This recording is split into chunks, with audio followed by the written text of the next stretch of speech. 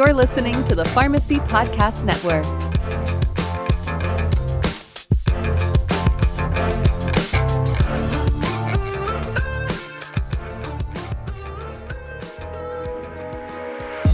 Welcome to Pharmacy Talk with IBM Watson Health, where we will explore everything surrounding the future of pharmacy, from the use of data, AI, and evidence to drug shortages and even careers. Demystifying the use of artificial intelligence in pharmacy was a subject that we kicked off in partnership with IBM Watson Health, and we're continuing this series today. Today's podcast is about providing better care and enhanced decision-making with evidence and artificial intelligence. And obviously, this is the Pharmacy Podcast Nation, and we're talking with many of the providers out there. We talked with three amazing pharmacists last time. I have some guests and speakers that are going to be part of this panel discussion today. Hello, my name is Alan Ehrlich, and I'm happy to be part of this conversation today. My role as executive editor for Dynamed involves a lot of the interface between clinical information and technology, and artificial intelligence being part of that type of technology that we utilize in some of the work that I do. I'm also a practicing physician. I work as part of a multi-specialty group practice, and I have experience with artificial intelligence in the clinical setting, particularly in its use through the EHR, but I'm familiar with a number of other applications as well, as we'll get into a little bit later in the conversation. So happy to be here and look forward to engaging with my co-panelists. Alan, thank you for that. Very much appreciate that. We'd like to hear from Eileen. Eileen, thanks for joining us today. Thanks for having me. My name is Eileen Yoshida, and I'm the Deputy Editor for Medications and Clinical Informatics here at EBSCO Clinical Decisions. And my primary role is to improve the medication content and functionality within our products, with a particular focus on Dynamed and Micromedics with Watson. I am a pharmacist by training and practiced in the hospital arena for, let's say, 10 plus years, both in the community hospital space as well as in academic medical centers as a clinical pharmacist, as well as a drug information specialist. I ended up going back to school and got an MBA and worked for a large healthcare consulting firm. And I worked on a variety of projects, including helping a number of hospitals and health systems implement electronic health records with a particular focus on the medication workflow. And finally, prior to joining Clinical Decisions, I was a manager of a team of clinical knowledge engineers and informaticians in the Clinical Informatics Group at the Mass General Brigham here in Boston. And it was there I developed my clinical informatics skills and expertise, specifically in CDS and knowledge management. And I'm happy to be here today and to share some of my thoughts with you. Thank you, Eileen. We're also pleased to have Dr. Rick Francis, part of our panel today. Rick, welcome to the Pharmacy Podcast Nation. Great. Thanks, Todd. And, like Eileen said, thanks for having us as part of this great discussion. So I'm an internist by training. I'm currently I just got promoted today from Associate Chief Health Officer to Deputy Chief Health Officer. I'll take the title. I don't know if it means anything, but I'm also a client consultant at IBM Watson Health, and I've been in that role for about 7 years. What I really enjoy is part of my role now is providing clinical support for client organizations, but also kind of being the voice of clinicians during development of new solutions. And particularly enjoy leveraging technology to solve actual problems as opposed to the shiny new thing. So I've got 25 years experience in health information technology. It kind of overlaps with 20 years of clinical experience. And I am one of those masochists that did hospital and ambulatory at the same time. I'm trained as an internist and board certified. Again, looking forward to a great discussion today. Rick, I like how you opened up with real world medicine usage of artificial intelligence and where artificial intelligence will continue to be leveraged in filling in gaps of taking one component of data, merging it with another, and allowing an algorithm to come up with accelerated decisions that can be placed in the hands of our clinicians, of our pharmacists, of our physicians, and our nurse practitioners. So I'm going to come back to you first, Rick. What are some examples you are seeing in AI being introduced into healthcare today, and where or how is it being leveraged successfully? Yeah, great. Well, thanks for that opportunity.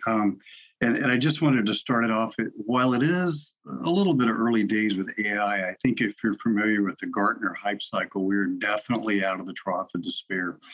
And I think there's some things that AI does extremely well. There's some things that it's getting better at. But in particular, I think it does very well with images. So you see a lot of radiology applications. It does a super job there. And I wanted to make the point that the idea is not to replace radiologists. The idea is to tee up clinical information and make it better for someone and easier for someone. And I think that's going to be a recurrent theme. I saw a solution last week that was real interesting along AI and imaging. It was retina scans. And so someone could take a picture in a primary care office, and the photograph of the patient's retina could be analyzed by AI. And of course, what you're looking for is diabetic retinopathy. So that's helpful. Another example people forget is ECG readings. And that's been for decades now. And I was talking to a cardiologist friend of mine last week. He's in a large cardiology group, and they feel that if you go against the ECG reading, the machine reading, you better have a good reason, because it's gotten that accurate. Another area just to touch on is telemedicine, and because it's part of the new normal. And I think there's a silver lining with COVID in a variety of ways. And one of them is telemedicine, which got very little use before because there was no reimbursement. But now it's here, and you go, wait a minute, that's not AI, and you're right. But on the other hand, I think if you combine the telemedicine with technology such as, like, I've got an Apple smartwatch. It doesn't do a real EKG. It's like a lead 3 rhythm strip, but it's pretty good. Glucose monitoring, O2 sats. And the whole idea with this is you could use AI in risk stratification. And I think you'll hear that as kind of a common theme throughout the podcast. And, one other little thing I thought was cool was accelerometers. So, you're doing telemedicine on one of your patients, they had a hip replacement surgery, and you're wondering, how much are they getting around? Well, the accelerometer will tell you.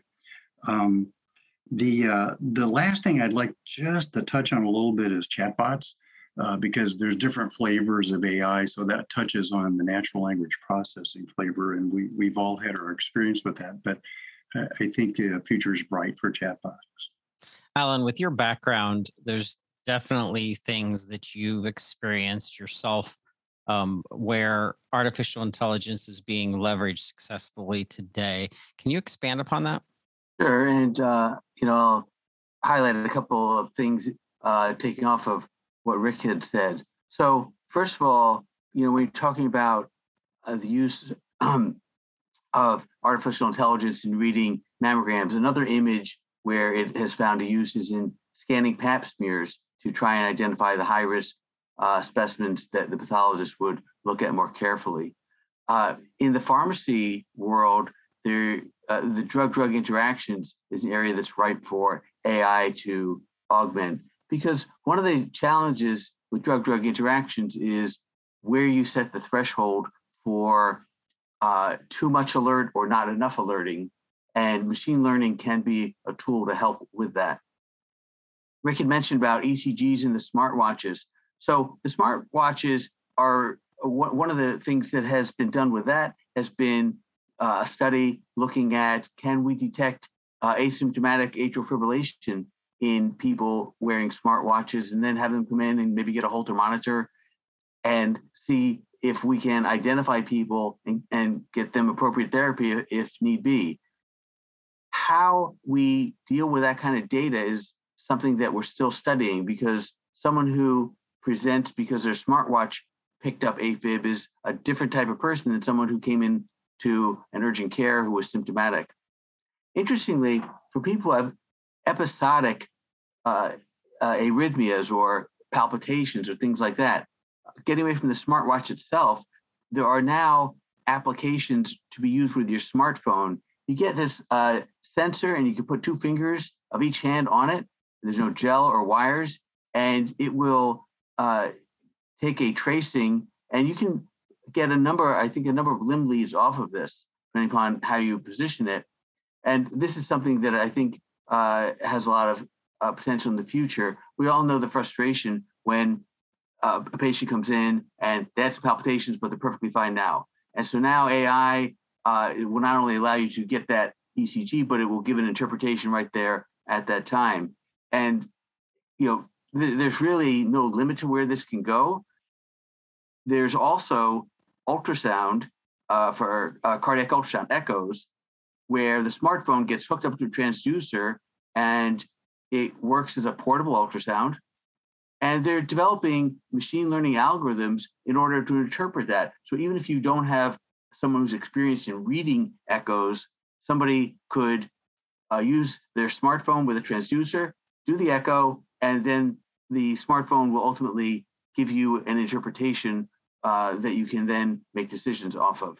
So there's a lot of potential. Some of this is already in place. Some of this is still in the early stages, but it's certainly widespread throughout clinical medicine right now. Thanks for that, Alan. I think of specialty pharmacy and how the treatments are quite expensive, as well as some of the patients are quite fragile, and how they could be taking readings along the beginnings of these treatments could provide data back to the pharmacy patient team, as well as the primary care and specialist physician that was collecting this information within the EHR. Eileen, where do you see artificial intelligence currently within clinical practice, and where's it going next? So Alan and Rick did a great job giving us some current examples of how AI is being used in healthcare today and maybe tomorrow too. So instead of trying to get my crystal ball out and trying to predict the next greatest thing, I thought I would comment on some trends that are occurring right now that will shape which applications will take off and how they might be developed.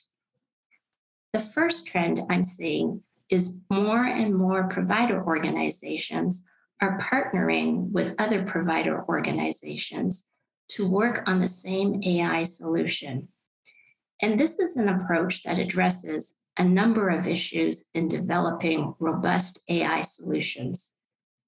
We know that in order to teach the machine, we have to have access to a lot of data and a lot of different types of data. And we might not have all that information or enough of that information within our own 4 walls. So when you partner with other organizations, you're going to get access to a larger and potentially more diverse selection of patients. This approach can also perhaps mitigate some of the privacy and security issues that exist around sharing patient data. So under this model, organizations don't necessarily have to share their data directly with each other. They can test the algorithms on their own data, but then share the results of their findings with their partner organizations. The second trend I'm seeing is that provider organizations are partnering with AI companies to develop AI solutions because they realize they need a robust data infrastructure as well as specialized expertise to do AI. And again, not all provider organizations can do that in-house. You need strong data management technology and underlying platform to support all those transactions and analytics that need to be performed. For example, you're taking in the disparate data sources, you're going to be doing a lot of data cleansing to normalize the data. And for that, you'll need an army of data scientists, engineers, modelers, informaticians, and again, not every provider organization can provide those resources on their own. And then the third and final trend that I wanted to talk about is the call to action to improve transparency into AI solutions. We've learned the hard way multiple times over that we really need to be sure that any solution that we adopt is safe and effective and is fair to people of different race, gender, and geography. Right now, there's a certain amount of skepticism or mistrust in AI for these exact reasons. We need to be sure that whatever solution we're using, that it's being clinically validated, and that's where clinicians can share their expertise. The solution should be validated by an external second party, meaning by people who didn't develop the original solution, so we can make sure that the results can be replicated in another set of data or patient population. But in order to do that, there needs to be public disclosure or more transparency about the AI solution, making sure that whatever test results were done internally at the original organization are made public before and after the solution is released, so that potential customers know how the algorithms were trained and validated. They need to understand what patient population the solution was originally tested on, and what exactly is the logic behind the algorithms that are computing a recommendation. People are thinking really hard about this and how we can come up with an acceptable and universal approach to evaluate proprietary algorithms that are easy to adopt so that we can help our patients and ultimately to deliver better care to them. Alan, Eileen's bringing up some really good points about the people on the team to assure that this data is interconnected. And the first thing I think of, especially when I entered pharmacy in the institutional technology space for long-term care pharmacies, was integration. So what do you think the biggest challenges are right now? What are you seeing with integrating artificial intelligence into healthcare and how clinicians can become more involved in the process? There are several challenges with integrating AI into healthcare. First, there's always this reluctance to change, and that's especially true among older clinicians. For them, much of what they think about is, what's the learning curve? How much energy and effort do I have to put into learning this new technology? And how much better is this new technology compared to what it's trying to replace? And so what happens is, if there is a lot of effort for not a lot of gain, there'll be a lot of resistance. People will find workarounds, and the expected benefits may not materialize. And part of the reason for this is that a lot of AI applications and other technology are developed without enough clinical input. And this often leads to frustration by the end user. I'll give you an example. Many clinicians experience with their electronic health records. So I'm not going to mention any by name. I'm not here to bash anybody. But in the one that we use at my office, you have to enter orders in a way that is not how most clinicians would do it if they were using paper and pen. It's the way that the orders have to be entered were designed by people who are not clinical. And this leads to frustrations. And at times, clinicians will do things that may not be the right way of doing it just because they have to do something quickly and move on. This comes up in things like coding, where part of the purpose of coding is not just to get reimbursement, but to have a system that tracks what has happened to the patient in various healthcare settings, and which diagnosis you choose. There's a lot of flexibility around that. And so people will often default to what is the easiest thing for them to do in order to get on to the next process. This is especially true when you have things where if you put in a certain code, you're blocked from going further. The way to avoid this, really, in my opinion, is to have clinicians more involved in the design of AI and implementation from the very beginning. Now, that's easy to say, but this leads to a couple challenges with this idea in my experience. The first is organizations have to understand that clinical input is essential to successful adoption of new technology. And that requires freeing clinical people up from their clinical activities in order to be able to help with the work on the AI. The second problem is that software teams often prefer to work on their own and then present a fully developed model for clinical feedback. At that point, many key decisions have already been made, and it can be difficult to get the software team to do major revisions. So getting software engineers to want to work with clinical people early on has to be something that the organization is committed to, or very often it will not happen and you won't get the results you're hoping for. You've made some great points. I think of that 30-minute, 40-minute window that a physician has to meet with their patient and how much information they have at their fingertips, which sounds like a good thing, but sometimes it can be a challenge. And I'm wondering, Eileen, how does this become a challenge? How do you prioritize the information that you're receiving?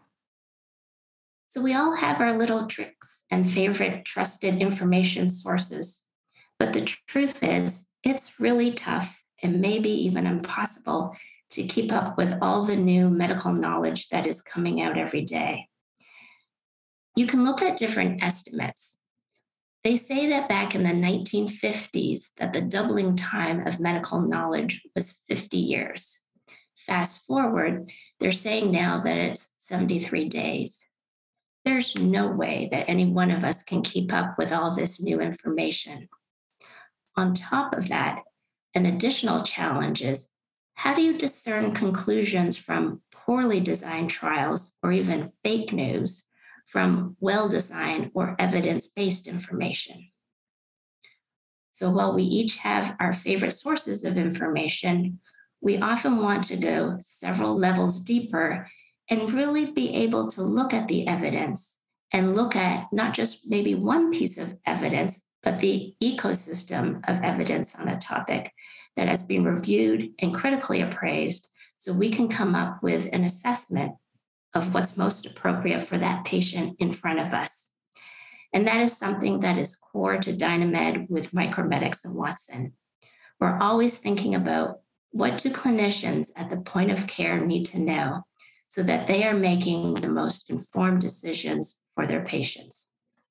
So, Rick, what about the tools that you're finding most valuable, that you're leveraging so that you feel you're making good treatment care decisions within this whole process of everything that we've talked about to this point? I think Alan and Eileen can talk about some specific tools that are incredibly useful. And to add on to what Eileen said about it's just overwhelming to keep up with the data. And so I don't want to steal their thunder, but there's some excellent tools for that. But one thing I'd like to emphasize is whichever tool you use, it has to be integrated into the workflow. And if you think about EHR as a source of truth, and so whatever you choose, it has to be integrated into that. So technology like single sign-on is essential. And, for instance, I saw a prototype, and it wasn't that hard to develop. And again, this all comes back to risk stratification. But it was, imagine, and Alan could speak to this, as you're a family practitioner, you're seeing 40 patients a day, and nobody has just one problem. They all have at least two or three. And in the middle of all that, they come in for other things. And how do I identify somebody at risk for prediabetes? And so the technology I saw, it would pop up within the EHR, and it would say this person, it would be low, medium, high risk for, prediabetes or diabetes, whichever the case would be. And then you could drill down to it. But it's actionable. I can click on things and go order a hemoglobin A1C. It's integrated into my workflow, and it's pertinent. So I think those are really a key thing. The other thing is time. Whatever it is, it's got to be time sensitive. If you're seeing 40 patients a day and you add 1 minute to each visit, it's now 40 extra minutes a day. But those are just some of the things. And I think Alan could probably share some insights on this with regards to ACO, because I think it's really important to have the quality metrics and have the nice financial picture as well too. So sure, I'd be happy to jump in with some comments on that. Where I practice, we have alerts coming out of the EHR that remind clinicians of opportunities for things like preventative care, such as cancer screening or immunizations. And this is very good because it does two things. One, it improves the quality of care that the patients are receiving. Often you'll get an opportunity for that type of intervention when someone's coming in for something else. They come in for hypertension follow-up, or they come in because their blood sugar is elevated, and they may be overdue for mammography or something like that. And so getting that trigger is a way of helping to make sure that you aren't just focused on one narrow slice of the patient, but you're keeping the bigger picture in mind. And that also comes back from a reimbursement perspective, because there's a lot of pay for performance measures out there, and the EHR is focused on making sure that those items which both benefit the patient and benefit the organization are clearly front and center for clinicians. Similarly, there's HCC, which stands for hierarchical condition coding, and making sure that those visits are getting billed properly so that patients who have more complex care are being recognized. And there is a compensation benefit to the organization for doing that, but it also is a trigger. Many organizations will have teams that are designed to help more complex patients manage their healthcare, and getting that HCC coding right is part of that process. So I do think, along the lines of what you're saying, Rick, these things are completely part of the workflow. They don't take extra time, and they, as long as they are aligned with what the clinicians think is good care, then all is well. If they're viewed as something that is done as an add-on, it takes more time, and it's being done just to game the system, then there'll be less buy-in from the clinical staff. So I'm also wondering, how to ensure that artificial intelligence is accurate for the specific provider, the medical field in and of itself. And I'm thinking, so how do you determine what is artificial intelligence good at and what it's not good at least at this time? Rick, can you kind of address that? Sure, I'd love to. And I wanted to preface it was I come from a family of engineers. I'm not disparaging engineers. I like working with them, especially architects. But when you get into AI, and probably any solution you see today, there's going to be the moniker, and it's powered by AI. And how do you evaluate that? And if you start asking questions, well, is it supervised or unsupervised learning? Did you use Python to code it? And it goes on and on and on and on. And it gets so confusing because how do you make sense of that? And then from Eileen and Alan's neck of the woods is one of my favorite authors, David Bates. And David and et al. Wrote an article called AI-Enabled Trust and Value Checklist. And I thought his approach is a great way to answer your question, which was, it's just a series of questions. So when you're confronted with, is this solution any good? Is this AI good? How do I evaluate it?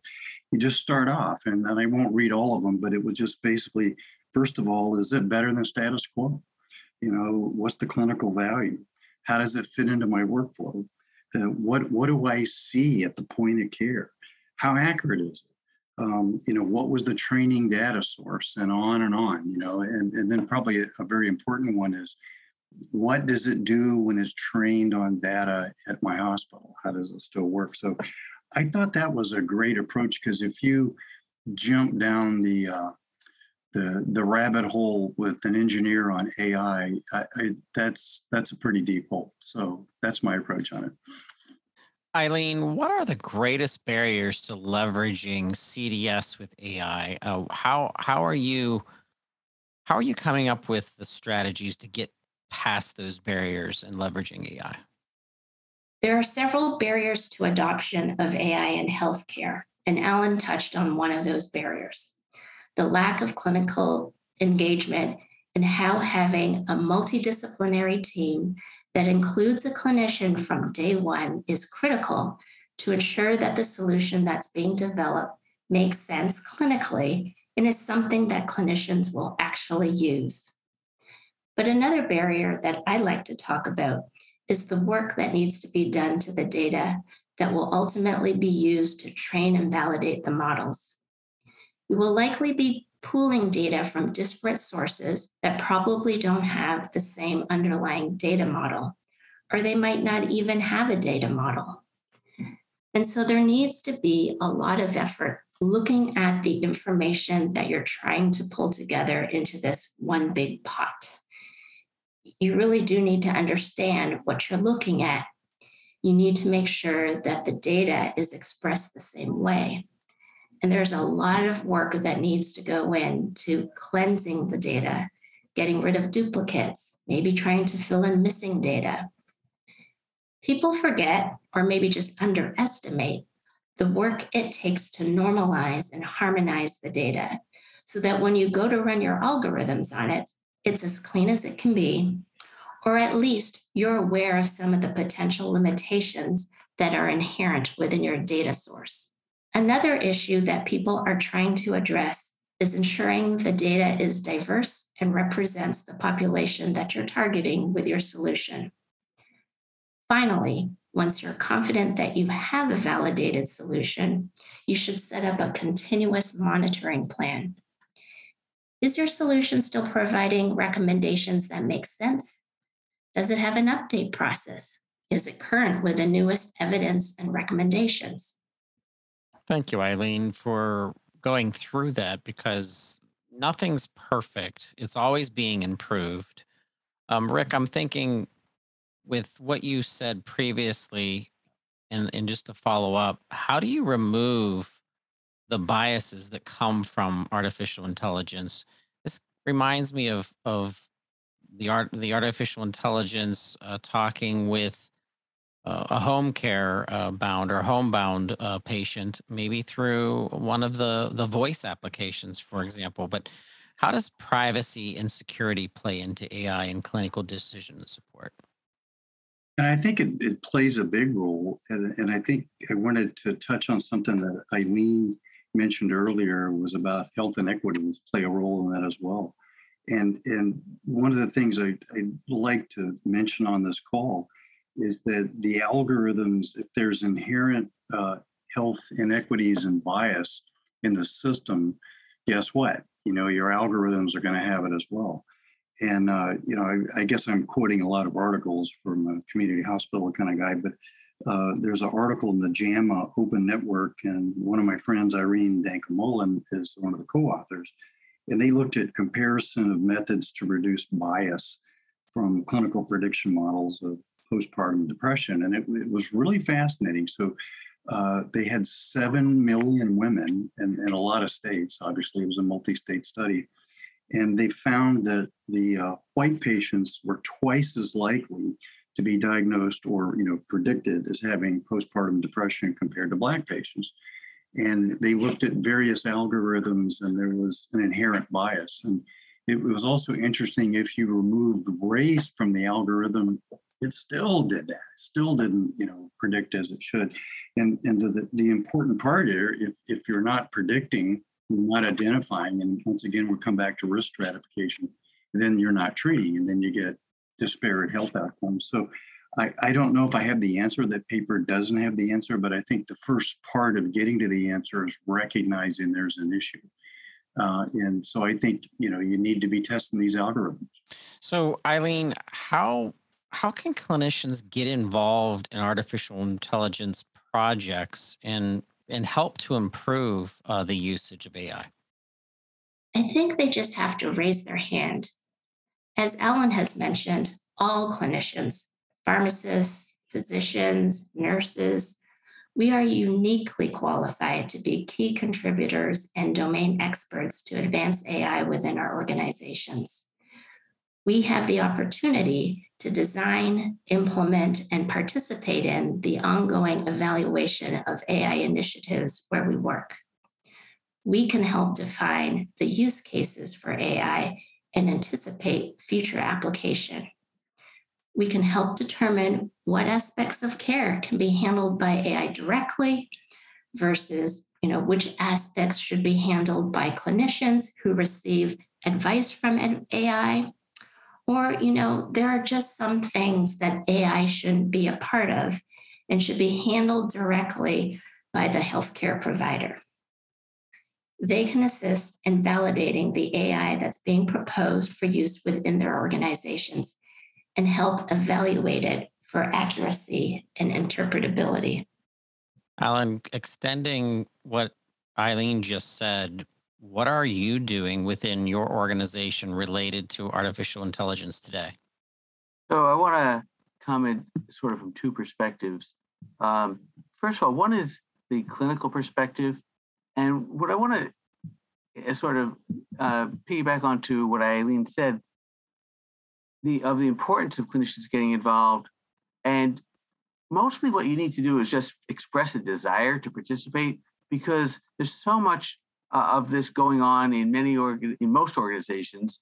And so if you express an opportunity to want to get involved, usually you'll find opportunities to participate. And I would encourage everyone to do that. Now, in the editing world where I'm working with information to be used at the point of care, one of the big challenges that we have is someone doesn't have a lot of time. They come to a database, a website to look up some clinical information. And how do we get that information in front of them as quickly as possible?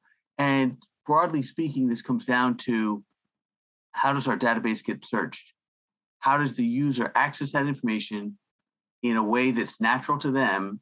And then we need some kind of program that will search our database and try and serve up the most relevant information for them as quickly as possible. And we are in the process of using a variety of machine learning techniques to try and optimize this search function so that that information can be retrieved quickly. But that's probably the area that I'm focused on the greatest amount right now, which is, how do you find the information that's out there and get it in front of the clinician at the point of care in hopefully as few clicks as possible, as rapidly as possible, so that they can get back to doing what they get paid to do, which is take care of patients. This has been a really fascinating discussion. I really want to thank the three of you for coming together and speaking to our audience about artificial intelligence to provide better care and enhance that decision making that's happening at the time that the physician's right in front of the patient, as well as research, as well as collaboration between physician and pharmacists.